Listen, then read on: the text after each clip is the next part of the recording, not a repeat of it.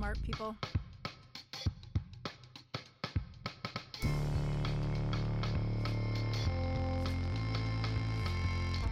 I mean, if you can trick me into learning, that's fine.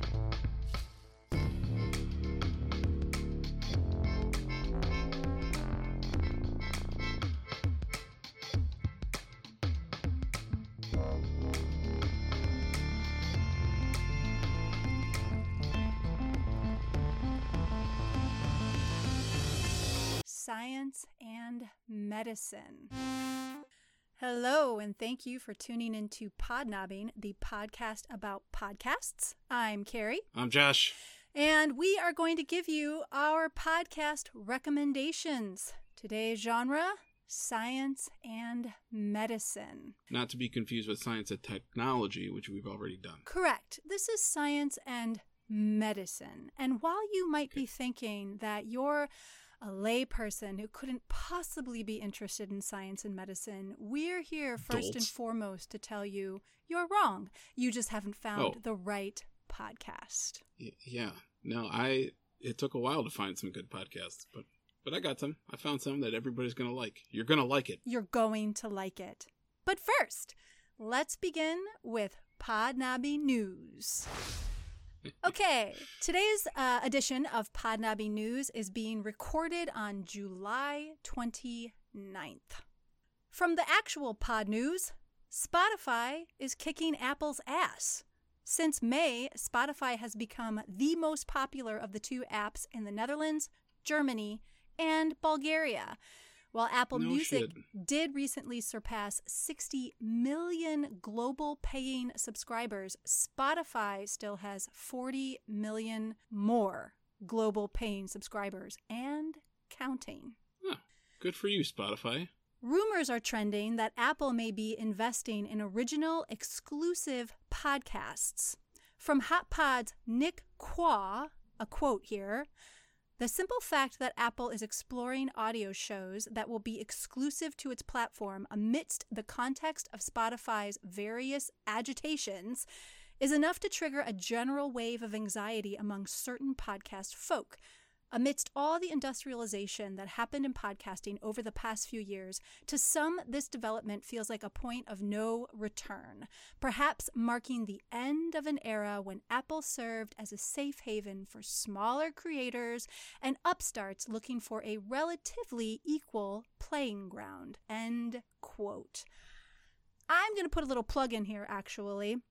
If you enjoy keeping up on podcasts and you enjoy news about podcast business and podcast politics, I'm going to tell you that Nick Quah's Hot Pod, his email newsletter, is my favorite subscription. You can do a free subscription or you can do a paid subscription where you get all kinds of insider news. But if you like it, I've been keeping up with quite a few of them, and he is my absolute favorite. So Nick Quah, thank you for being you. All right, moving on. Also from Pod News, Vox is launching a new podcast titled Land of Giants. This podcast will dive into the 5 major tech companies of our time: Facebook, Apple, Amazon, Netflix, and Google. You didn't give me a chance to guess what those were. I'm pretty disappointed. Do you want to guess the acronym? I guess there's really nothing to guess, but it's fun to say. Go ahead, say it. Okay, go ahead. No, I don't want to. FANG. Each season will explore one corporation and examine the good, the bad, and the controversial. The first season's topic? Amazon. Ooh, there's going to be a lot to say there. A new LA-based podcast company, Jam Street Media, focuses on podcasts for brands and talent coaching and consulting for businesses entering the podcast space. Its VP, Maddie Stout, will keep his iHeartRadio show called Access Podcast, the podcast about podcasts. Wait, no, that's us. We're the podcast about podcasts. He should be the podcast about podcasting. So if you're looking for a show about podcasts, apparently his show Access Podcast introduces you to all the biggest names in podcasts and highly produced podcasts. Yeah, Josh, we're not the only game in town. Can you believe that? Okay. And finally, iHeartMedia is partnering with Pride Media to co-produce LGBTQ podcasts. Their first joint release, The Outcast, is a weekly podcast exploring queer and queer-adjacent topics. So that is it for Podnobbing News.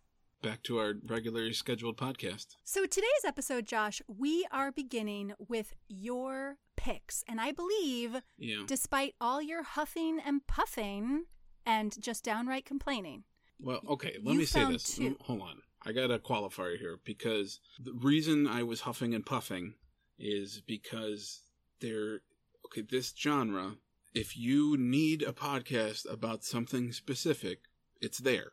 Like if you want to know about, if you have, addiction problems, or you're dealing with cancer, or you're dealing with taking care of elderly people, or if you're training, if you're a nurse, if you are a med student, there's tons of stuff out there, but it's so super specific that it didn't help me in trying to figure out a podcast to recommend to all the masses. Yeah, agreed. To the millions upon millions that are out there just eagerly wanting a science and and medicinal medicine podcast. Right. So this was my issue, along with many of the podcasts that I listened to, pretty much making me fall asleep. That's not to say they weren't good. They were fine. But I had to go through a lot of podcasts that I had no idea what they were talking about. You're going to place the catheter into... Yes. Like my head hit my desk a few times. What I think is great about the 4 that we picked, especially, I'm thinking of 2 in particular, one yours, one mine, not both mine, where everyday people would get so much out of it. You particularly picked one that I think would be wonderful for people that have children of a certain age. And I picked one that really explores the very human side of medicine, and not in this Grey's Anatomy, who's sleeping with who kind of way, or in this very melodramatic way, but actually in a way that presents, the people doing this type of work are under tremendous amounts of pressure, and they're having very similar experiences to the rest of us. So I think there's a lot of value for everyday people in both of those podcasts. And also, if you are in the medical industry, if you're in the field, and you have any inclination of doing podcasts, this is a genre that's wide open. Like there's stuff that's charting that they stopped in 2015. Yeah. But it's still like a top 50 podcast in this genre. So there's a lot of room here to just scooch in if you're good. If you got an angle, go for it. All right, let's get into it. Let's get into it, Josh. Where are you going with first? What should I do first? I got 2s. I am going to go with the one that you mentioned, which I believe the one that you mentioned is the Show About Science podcast with our little buddy Nate. Hello, everyone.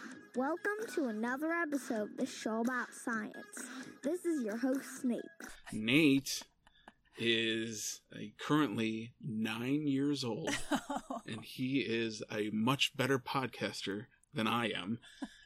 He's been doing it longer, so I'll give him that. He's been doing it since he was about 5 years old. Oh, my God. And he puts on this show called The Show About Science, and it is just so endearing, and he's infectious because it reminds you of how you were when you were a kid. If you liked science and if you were a why kid, growing up, why this, why that, why is this, why is the sky blue, why is the grass green, why? It brings you back to that young, curious child, and you're just curious about how the world works and how it functions. Where should we start? Yeah, we should probably start by talking about the prefix nano. What does that mean? I think it means, small? It is small, agreed. Okay. So it's a prefix that means 1 billion. he's a much smarter kid than I was. I was going to say, he's a freakishly intelligent Y kid. He's able to follow these conversations with adult scientists and adult technologists in ways that but he's so cute. Don't know if I could have done that at 9 years old. So what you're saying is if mesopredators are omnivores, which they sort of are, and now that the apex numbers are dwindling, so it means kind of that we're mesopredators? Are you wondering if humans could be considered mesopredators? Yes. The first time I put this on, I was awake, and I was like, oh, what is this?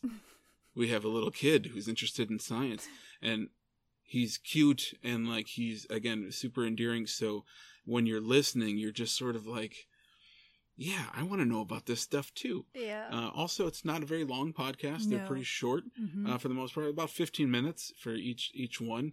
But he gets these great guests, these great scientific minds, people from NASA or sciences and the college universities, all kinds of people. Yep. Not sure quite how he gets them. I guess maybe if you just call and ask a scientist. Maybe we don't know. Do we know anything about him? Do we know if his father works in something where maybe he's... His dad does help in getting some of the guests, but Nate has the final say. I learned that because I watched an Ellen clip. He was on the Ellen show, so I watched a YouTube clip with him on it. Of course, super, super cute segment. But he said that he has final say on all guests. So I guess you could just call and probably ask most scientists. Yeah. They'll make some time for you. Yeah. He's awesome at interviewing because he kind of he gets right to it. He's just like, tell us who you are and what you do. And they'll tell him, he'll be like, why is this important? He just follows up with questions that I follow up with in my head where I'm like, what does that mean? I'm not really quite sure what this is about. And he has a knack of just being like, you just said a word that I don't know what it means. What is that? And tell us what it means. So I'm like, yes, I don't have to look it up.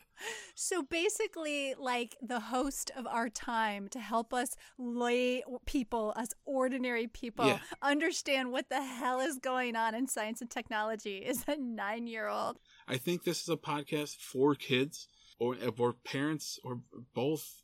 Maybe you're just some weirdo 40-year-old single person from Chicago who would also enjoy this podcast tremendously. Not to name any names, but I think that demo might work as well. So that's my first recommendation, is the show about science with Nate, who I don't believe has a last name out there. We wouldn't want to out a little child anyways, but he's from here. He's from like Wilmette, Illinois or something. I think this show would be spectacular for parents who have children of a certain age, probably between the ages of like 8 and I don't know, maybe 12 or 11, who are showing a lot of interest in science. Because again, yes, he's a really, really smart child, but he's at least speaking on a level that they will probably be able to follow. Like if you have a smart kid, but like you and your significant other are kind of dumbasses, this would be a put great on the show, podcast because you'll be learning, probably slightly behind your child, but you will also be learning. So maybe you'll actually be able to talk to your smart child. They'll be like, "Daddy, did you know this?" And you'll be like, "Yeah, of course I knew that. I'm not an idiot." Oh yeah, it's moving fast out there in this later generation. All right, so your first pick, the show about science, available pretty much everywhere, I believe. So look them up and watch that Ellen clip too. It's on YouTube. It's adorable. Next. All right, pick number 2. This was a little hard to find because it's kind of, the title is weird. But the name of the actual podcast is the Oxford Sparks Big Questions. That is the name of the podcast, although the title on like their cover art just says Big Questions Podcast. Yeah. But I believe if you're searching for it, Oxford Sparks and Big Farks Questions. Yeah. Oxford I don't know Farks what a Big Spark Question is, but the after hours version. Go on. Sparks. So again, when I was listening to a lot of these podcasts, there was a lot of ones that I was interested in. but something stopped me from full on recommending it. Either it was much too long, and again, I don't like learning anymore. So, oh my God, Jesus! I mean, if you can trick me into learning, that's fine. I love, but I'm not going to search out learning anymore. I need to be entertained. So learn me while you entertain me. That's what I was looking for under this genre. So this is another science-based podcast, but it is another shorty. 10 to 15 minutes each. These are not like little kid stuff, though. Emily Elias is the producer and host of this show. And she just basically takes one idea, such as, let's see, some of the last episodes. Why are athletes using ketones? Or another episode, why aren't we dead? There is a whole world of things out there that want us dead. I'm talking microscopic invaders that want to get inside our bodies and kill us. But thankfully, we have a secret weapon to keep us alive: antibodies. Another episode. What is the big deal with that black hole that we've been seeing? So it's a lot of current topics that is the basis of the 10 to 15 minute program. And she is very warm. She's a very bright sounding person, but very easy to listen to. And then she talks to Oxford professors and scientists or whoever is most relatable to that subject. Yes. So this is an Oxford-based podcast. They have a bunch of podcasts. If you go to their website, the Oxford website, it is ridiculously long, so we'll put it in our show notes. But it's / a bunch of stuff -UK -edu. It's a bunch of stuff. So it'll be in our show notes. But if you go to that website, it's got links. I think they got 4 or 5 different different podcasts that they produce. But this one is this specifically the science one about just asking bigger questions. And I thought this was more relatable to just regular people who kind of just find these topics interesting. I really liked this podcast for a couple reasons. One, they do focus on one small question. I mean, it's a big question, but they answer it in a very reasonable amount of time. So the fact that they go so deeply into one thing in a really concise period of time, it actually allows you to absorb what they're saying. You actually take in some new information, which is fabulous. And the second thing is it's a great way to get some topics on the old chit chat at a smart party list. If you find yourself at a party where there's a lot of you can really fake it bright till people, you make it. You can just pluck one of these bad boys out of your memory bank and be like, hey, how about that guy that recorded the sound of nerves? That was an awesome episode. Oh, I listened to that one. That was awesome. This sound is what Shamit spent years of his life trying to find. This is the sound a nerve makes when it is sending a message. And you'd think he would have been overjoyed to finally find it, but he says that moment didn't come until his paper was published. Yeah, I don't know. I mean, I think you work so hard for it. It's just, I know when my paper got accepted, then that's probably one of the few times in life when I actually jumped from my seat. Another time was when my now wife said yes, but it was awesome. Yeah, and it might affect medicine going forward and just how we look and treat different nerve conditions. Well, yeah, because he was talking about, he was focusing on how does vibration affect our nervous system? Now, this is old as shit medicine coming into a new world. People have been using vibrational medicine, music as medicine, sound healing. That's why they have those vibrating beds in hotels. Sound healing. People have been using that type of stuff as a means of healing for ages, but not really understanding, one, exactly how it affects the body. They just know it has an effect on the body. And two, of course, sound healing. If you're hitting a little gong, you're affecting the body on a much gentler, smaller level. And so he's talking about using like shockwave therapy. And I actually know a woman who had crippling arthritis in her hands who had shockwave therapy done, and it was pretty remarkable for her.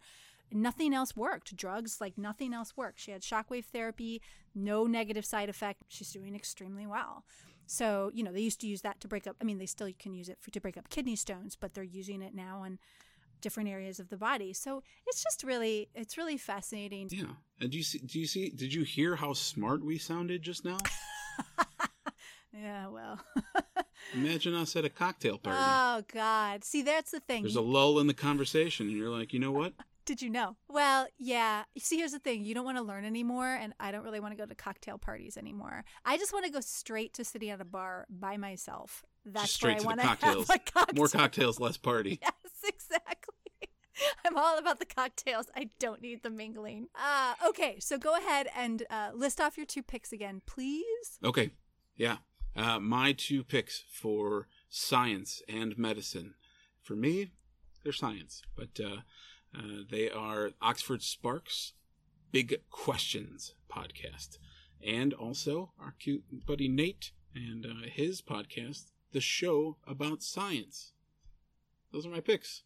Great. Look them up. Hit them up. Great choices. All right, we are going to take a little break, and then we're going to come back with my picks.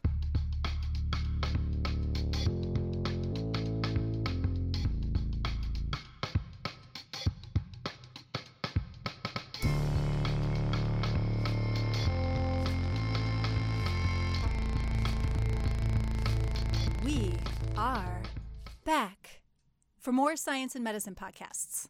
Yes, back with a vengeance. So I also have 2 picks, and much like Josh, I did some real digging. I actually got a little stressed out, and I'm usually not the one of the 2 of us who gets stressed out. What the hell's that supposed to mean? About finding podcasts. I get stressed out about everything, but not usually looking for podcasts. But I have to say, I struggled because I found a few podcasts that I actually really enjoyed and I was listening to, but I also recognized that 1, they were a tiny bit boring. I just found the information interesting, and 2, a lot of them, the sound quality was pretty bad. So I was like, I wouldn't recommend this because a lot of people are going to be like, oh, that was so boring, Carrie. I couldn't get into it. What is wrong with you? So I really dug and dug and dug for something that I was like, this offers something that I think a lot of people would really, really love and get a lot from. So I am going to begin with my first pick. My first pick is called The Nocturnists. Say it again. Yeah, I don't. The Nocturnists. How do you say it? Nocturnists. Nocturnists. Nocturnists. Not nocturnists. I don't know why you're saying tour. Like if you were from Jersey, you would say nocturnists. I'm Emily Silverman, and this is The Nocturnists. Stories from the world of medicine. So this podcast actually grew out of a live show that still exists today that is hosted in San Francisco by the same name. The live show is basically like the show The Moth, but for medical providers. So The Nocturnists as a live show began in 2016, and it was launched by a medical doctor by the name of Emily Silverman. On the Doctors Who Create website, she wrote about starting The Nocturnists as a means of healing her own burnout. Now, the podcast launched last year, 2018, because the live show has been a huge success. And I don't think her podcast is falling too far behind it. I think a lot of people are already discovering this podcast because it's pretty amazing. So each episode begins with a medical provider, whoever's story gets chosen and put on the live show. It begins with that person's live performance. And then in the second half, Dr. Silverman interviews that person, and they have a personal one-on-one where they talk about some of the stories or the story that was told in the live show. And then of course they move on from there and spitball off of that center story. These stories are really about the very human task of being a medical provider pretty much in America. Several examples that I listened to, there was one episode where a pathologist talked about, one, not knowing that she was really going to be an excellent pathologist. She had a completely different career plan, and one of her mentors helped her realize that she was very gifted in this particular area of medicine. So she talked about... I listened to that one. Oh, I loved that one. Thinking that I didn't really want to be there, I guess. And so not only did I not want to be doing a specialty that I didn't want to do, like, I did not want to live at all. When your job for 6 months is doing for 14 hours a day the actual literal act of dissecting life, it's really hard, especially when you're always assigned to the GYN service. And like every time it's like products of conception, uterus, hysterectomy, and everybody has the same set of benign tumors or fibroids. And then every time, like, getting exposed to formaldehyde at one point, like splashing an ovarian tumor on my head, thinking every single moment of the day, like, I wish I were dead. And then, like, going home during the first month of this period, I kept seeing this guy, nicest guy in the world. I mean, he's one of those people who you don't begrudge that he's perfect. And then he was just seemed very happy about things. And then lo and behold, August 2014, when we both started internship year together, he has this plum internship uptown. And then he jumps off the roof of the building across the street from Bellevue Hospital. One of the best things about that episode is she then talks about going through a period of being suicidal and then struggling with whether or not being open about her struggle with mental illness may have actually saved that person's life. Right, and then she made it a point from that point forward to just be like, I'm off to see my therapist now. Like, right. Like vocally letting people know and like that it's okay to get rid of that stigma that if you're a doctor or something, you shouldn't have to need help or something. I really don't know what the stigma was about to begin with. I guess it's just stigma with therapy in general. Correct. But, she made it a point after that to talk about it. That was pretty cool. And the stigma of mental illness. I mean, like, you know, a lot of people struggle with depression. A lot of people struggle with anxiety. You know, a lot of people are capable of living somewhat normal lives with bipolar disorder with medication. I mean, the stigma of mental illness, we're living in an age where, interestingly enough, a lot of troubling things that are happening in this time and in this era, there is a lot of education about mental illness coming out, and that is an exciting thing to be witnessing and experiencing. There was another amazing episode about a woman who got to see, there was an elderly woman dying in the hospital, and her final wish was to see this violinist play. And the woman was an immigrant. You know, she lived in the U.S. Her children, I believe, were not first generation. I believe they were also born in another country and then lived here. And then her grandchildren were first generation. But this violinist was from her country, and I don't know how they got him to come to the hospital and play for her. And I don't know if the family knew him or it's like a Make-A-Wish. I don't know. But the violinist was playing in her room. And then, of course, the woman who's telling the story, she talks about one, like having the music in the hospital.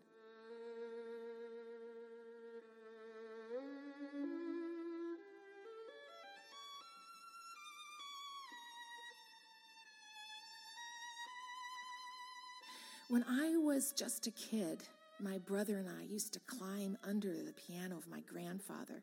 My grandfather and my father were playing four-hands piano, versions of symphonies, and we felt like we were inside that piano, like the music was part of us. So as Isaac started to play this Tchaikovsky violin concerto that I know so well, but never have I heard played like this, tears are just streaming down my face. And I feel my grandfather actually with me. Beautiful. He says, beautiful. I'm just crying. After about 30 minutes, Isaac Stern comes out of the room with wonder in his eyes, and he says, she opened her eyes. She looked at me. I looked at him. He looked at me. We held hands. I looked in his eyes. And he knew that I knew what had happened. I stepped inside to see my patient, Miss Bina, and there she was, peaceful looking. And a couple hours later, she died. This isn't true. It's true. It's actually led this particular woman to make a list of the music she wants playing when she's on her deathbed. And she poses this question to kind of a lot of people where she's like, have these things, like consider these things, think about these things. And she went on to discuss something that I was talking about in our music episode about the research that's showing what an incredible influence music is on our mental health. I want for the record, I want my song to be I'm Too Sexy by Right Said Fred. Oh my God. Now I have to outlive you because I totally want to be there when I'm dabbing my tears, saying goodbye to one of my favorite people in the whole world and going, this one's for you, Josh. I'm too sexy for my shirt. Too sexy for my shirt. My last words are on the catwalk. You can't tell anyone else that you want that, though, because I want to be able to look at their faces. See, when you die, I'm going to be devastated, so I'm going to need some laughter. So I think it'd be awesome if I could just look at the the faces of all your family and loved ones and just try to take in the way they look when I hit that play button. I, too, don't have a song picked out, but I do have an idea of what I want done at my funeral. I want my funeral to be hilarious and slightly traumatizing. So I have this idea that I want to demand a Viking burial. So I want to be placed in the boat and pushed out to sea. And then I want people, you need an archer. I want people to try to hit the boat with flaming arrows. Sure. And I'm really hoping that everybody participates because people are going to fail. You guys are going to fail so hard. There's going to be... because you're going farther and farther away. Farther and farther. The arrows are just going to be going out in the water, side to side. You guys are all going to start panicking. I will be laughing from the heavens. And then finally, I'm pretty much just going to be eaten by birds. Well, we can have a backup plan. What's the backup plan? Like a bomb or something, like a trigger, so if it gets too far out and nobody can possibly reach it with the arrow, that we just hit the button and you just blow it up to smithereens. That's a good idea. Or maybe you could shoot it with a bazooka. Yeah, bazookas are hard to come by. I mean, that's probably true, but who knows? In this day and age, who knows? So anyway. I'm also going to hire mariachis, just so you know. Oh my God, I would love to have mariachis. And please have them come in at a totally weird time. Like it should make no sense. No sense whatsoever. Done and done. Let me write that down. So my first pick is The Nocturnists. And let me tell you, not only is it a deeply moving podcast where you do actually get to learn about medicine. You get to learn about the process of training to be a medical provider, internships, choosing your path, not knowing your path, the pressure and the pain of being a medical provider. Also, you just hear some incredible stories that may result in you thinking very deeply about some things you haven't thought about yet. You said the right word. It's very humanizing. And you get to kind of hear about all the different problems that you probably don't think about. Yeah. In the medical field. And I really enjoyed this podcast. Yay. Tremendously. I really did. I'm glad. All right. My second pick is called The Biology of Superheroes. Here, our host is evolutionary biologist and comic book nerd Shane Campbell Staten. His co-host is Arian Darby. I believe Arian Darby, if I remember correctly, is some kind of bigwig at Warner Brothers. The one episode I listened to, he wasn't on there, so. He wasn't there? Oh, what a bummer. No, he was like, oh, my normal guy is not here, so I was like, oh well. You always listen to those. I don't know how you randomly pick the ones where the co-host is not there.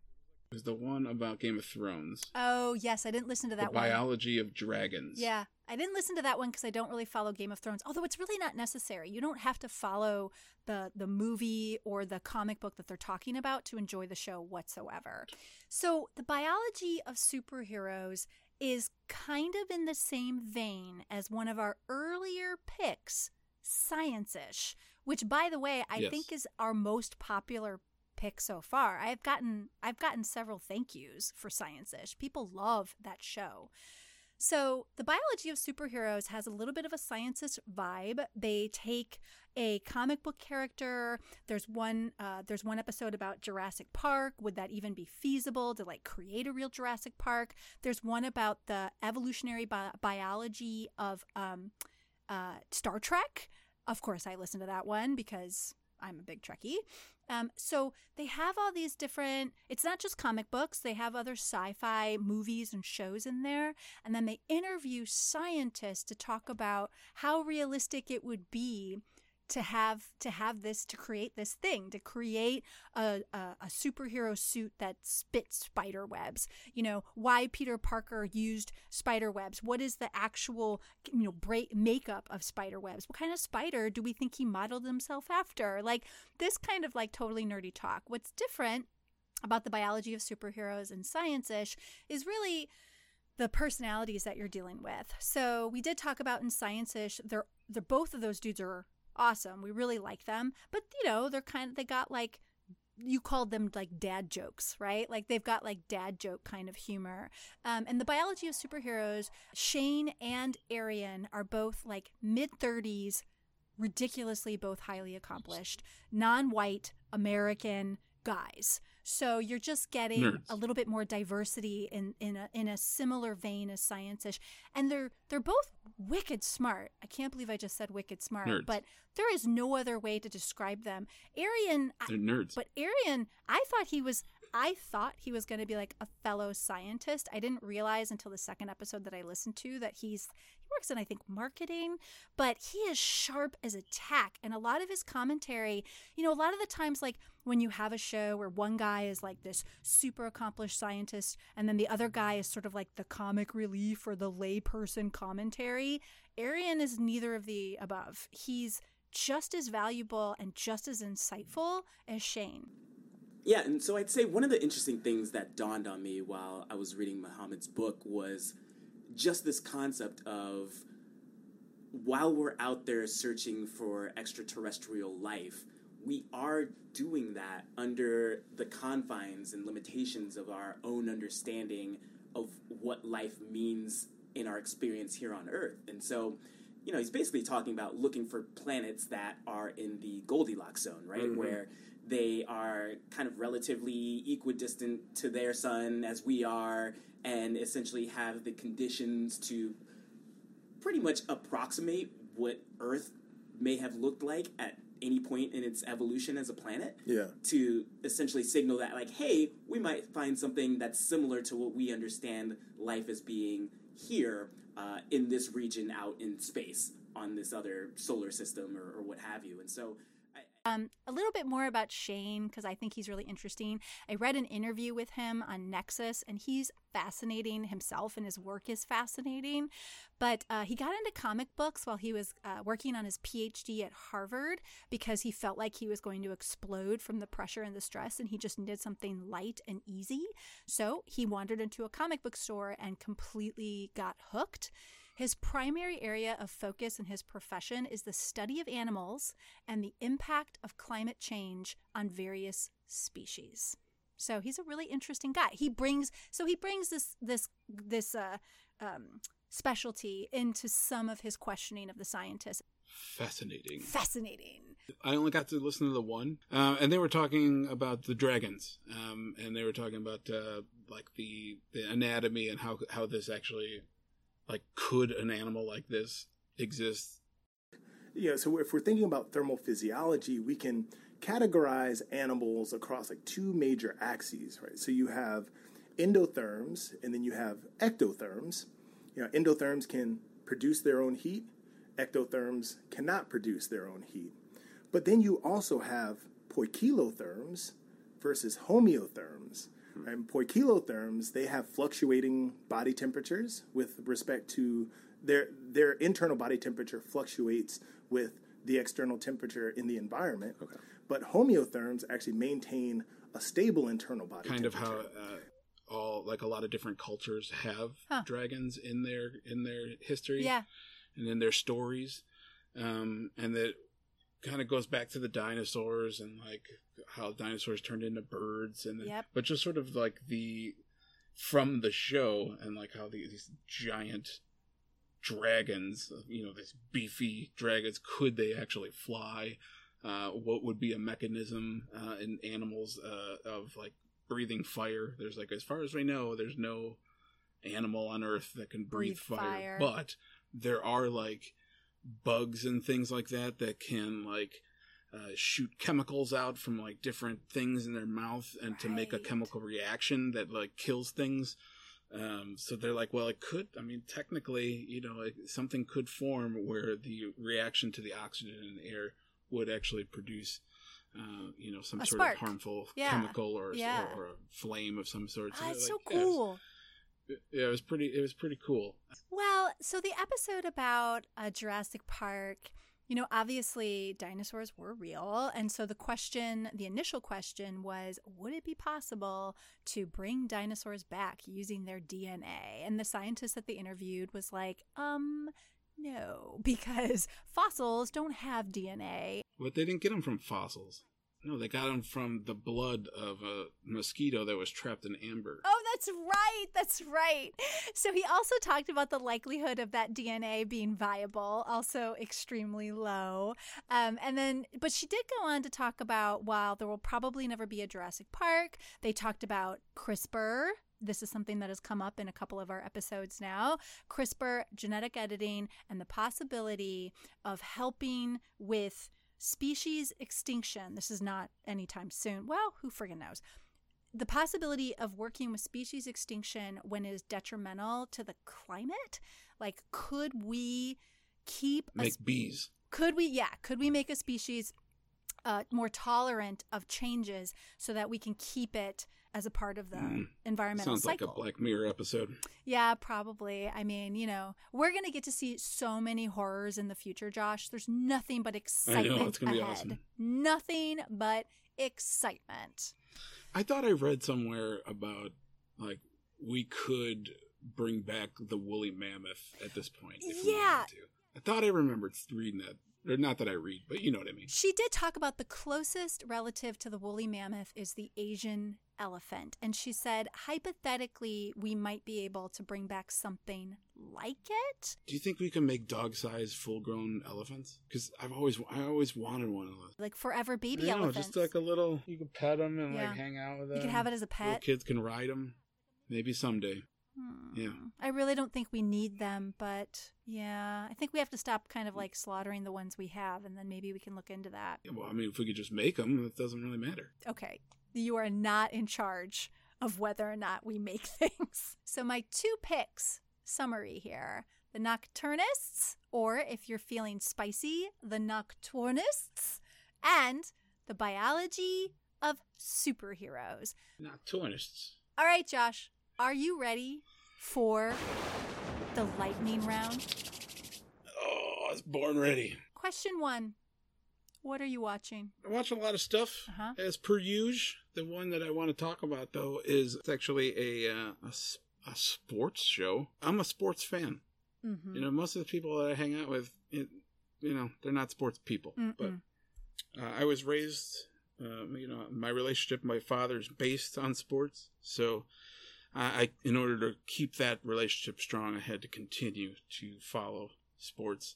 But I am not a huge sports fan in that I know people that are into sports that are way into sports. Die hard. I am not one of those people. Mm-hmm. Yeah, I'm a homer. I'm a Cubs fan, Bears fan, Bulls fan, Hawks fan.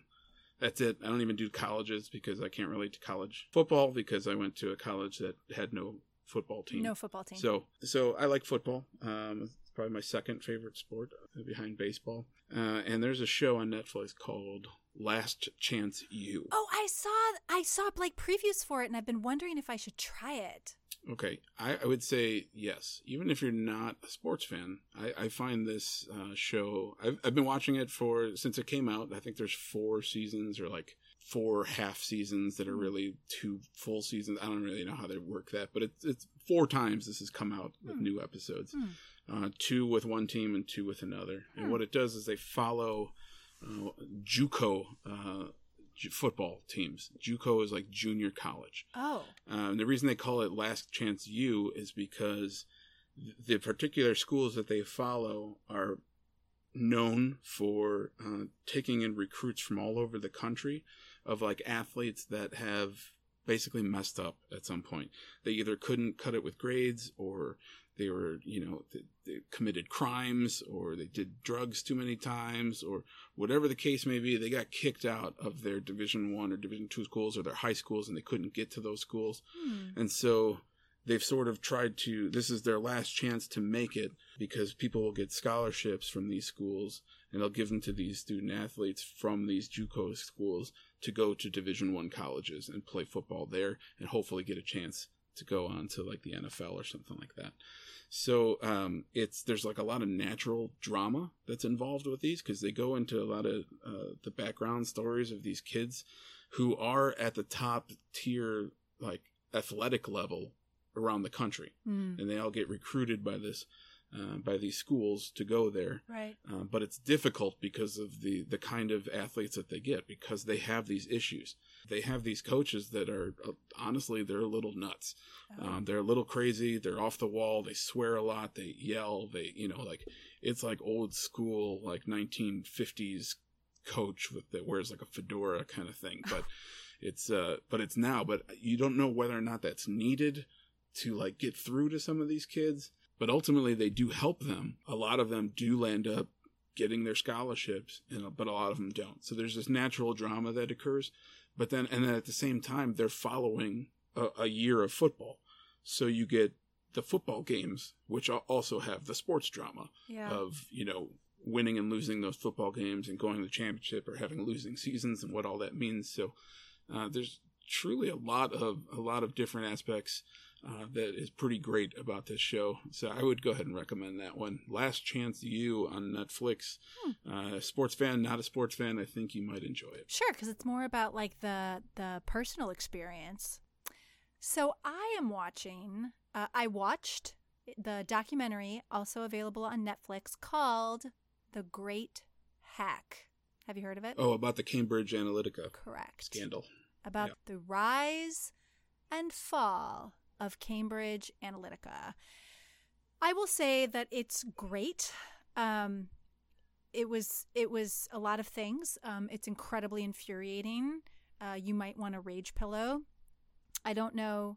I think a lot of us understand what's involved with the use of social media, but in terms of our data being incredibly valuable, this is also, well, maybe for some people it is news, but if you skim enough TED Talks, if you go on TED Talks website, you skim enough of them, you will find out that our data is now like our most valuable commodity as American citizens. No, in the world as human beings, like where there is internet and mass data output, our data is our most valuable possession.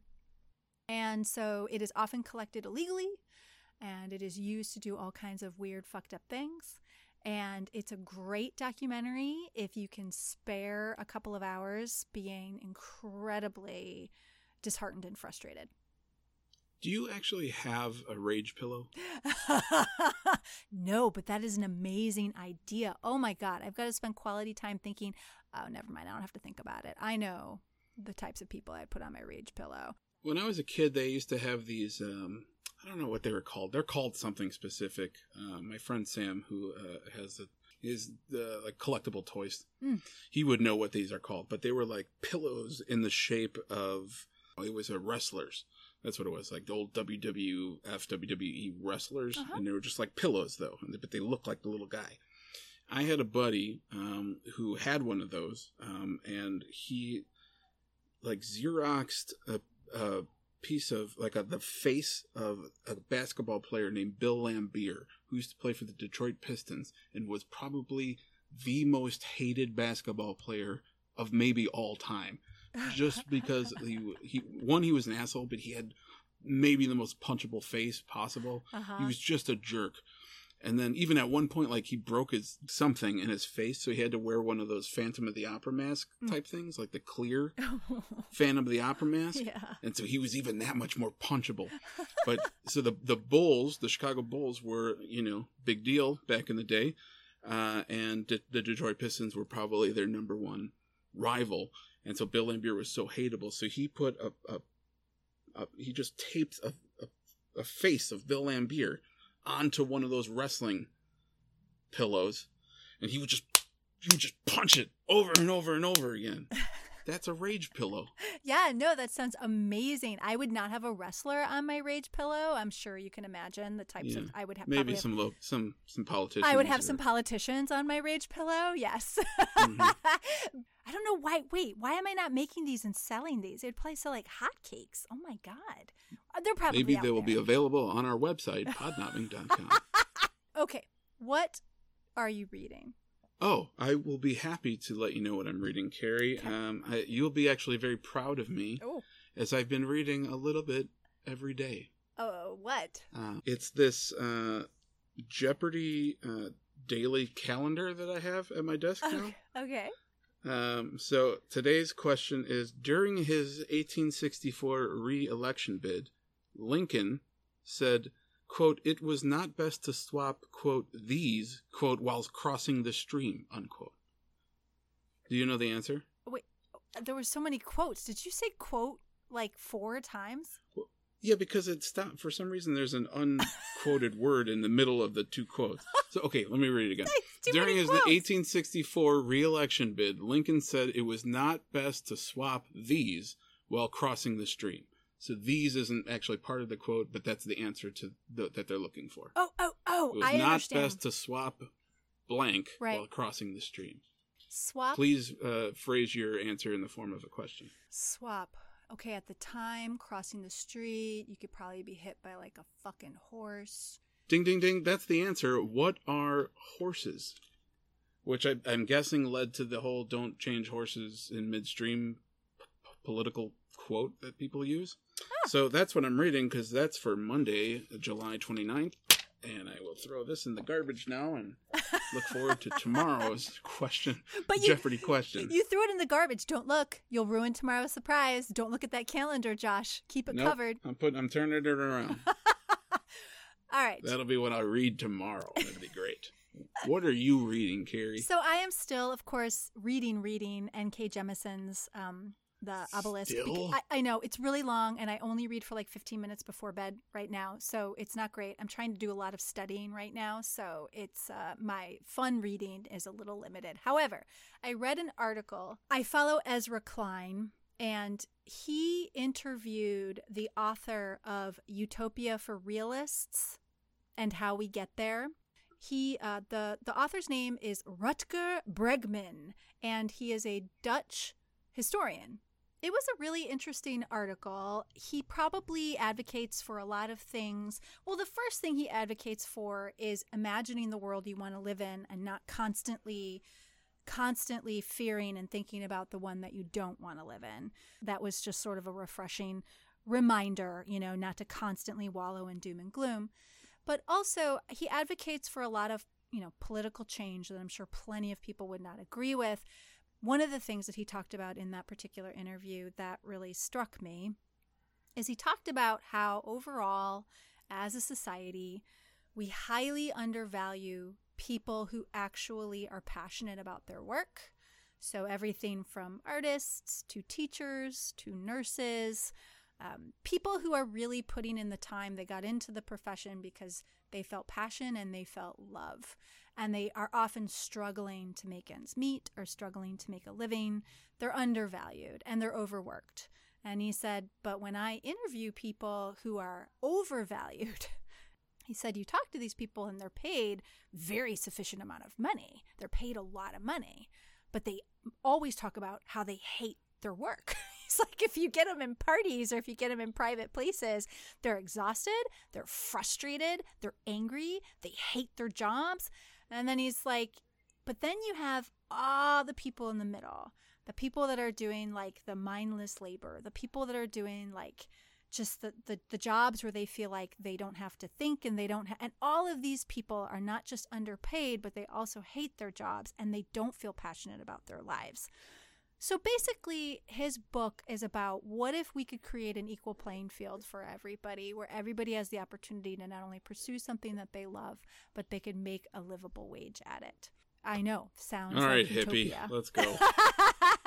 Here's just a little comment. Yes, it's not happening. Utopia is not happening.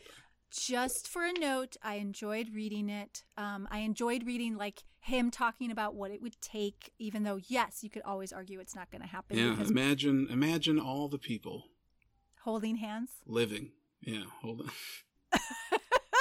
It would take a persistent dosing of like ecstasy globally for a large amount of time.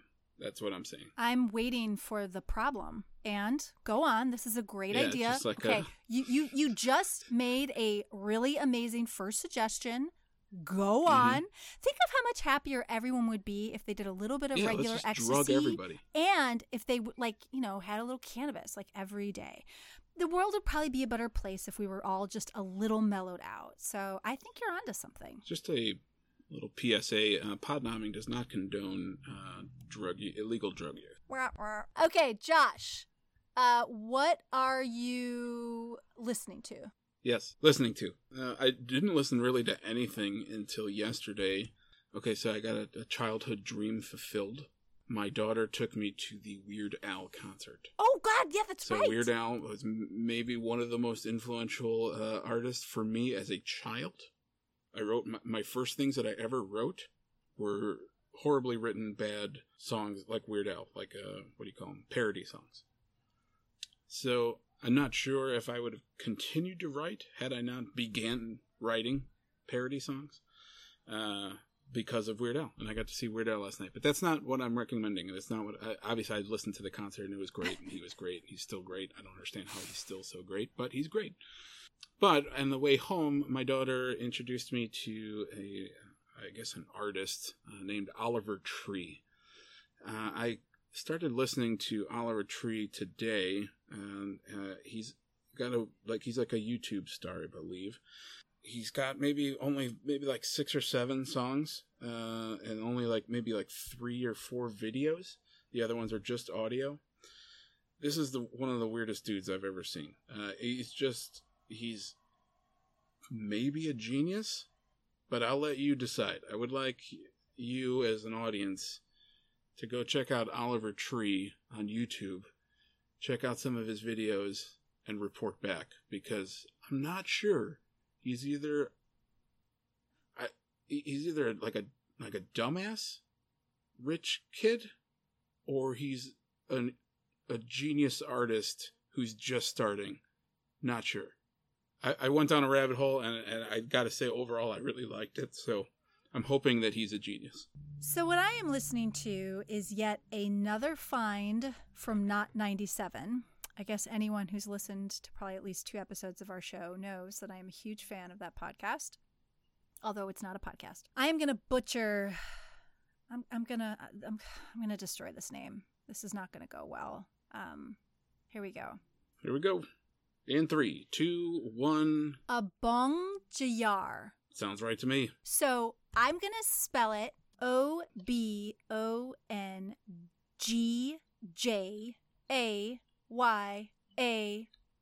What? He is Nigerian born and he is London based. And the song that they played on Not 97 is called Adjacent Heart. You can Google actually Adjacent Heart song and his stuff will come up. So if that's easier for you, you can go ahead and do that. But his music, his voice, his style, it will transport you. Yeah, he looks arty. Now, although he has the word bong in his name, Podnobbing does not condone drug use. Officially. We also don't, criminalize it in any way. Okay, guys.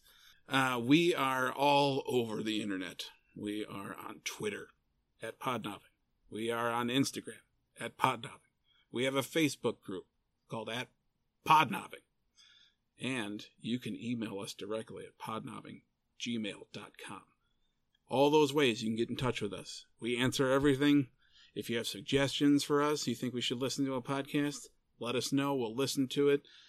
If you just want to tell Carrie why she's wrong or how she mispronounced names throughout this podcast, let us know. We are happy to take that information. And, you might be featured in our next Sorry About That portion of our show, which we actually didn't have anything to apologize for. So that's good. If you have gotten a great podcast recommendation from Podnobbing, tell your friends. You don't have to tell them all. You can just tell one. Yeah. It's totally fine. Tell one friend, then they'll tell a friend. It's like telephone. And then they'll tell a friend, and then they'll tell a friend. So please tell a friend. And if you're the kind of person that reviews podcasts, why don't you go ahead and hit up Apple? Although, I don't know, can you review on Spotify? I hear Spotify is more popular. But look, whatever your choice is. Yeah, we got a nice Apple review the other day. Okay, here's the review itself. It's literally the best podcast I've ever heard about other podcasts. That was from somebody named Easy Beal. Easy Beal? So thank you, Easy Beal. We appreciate your comments, and yes, we would love Apple reviews so that we can game the system and get more people listening. So does that mean that we're better than like the 3 other shows about podcasts? Yes! I knew I could beat. According to Easy Beal, we're the best. Okay. So our next genre, folks, is interview podcasts. Oh. All right. Until then, adieu. Wow, that was a big dramatic pause.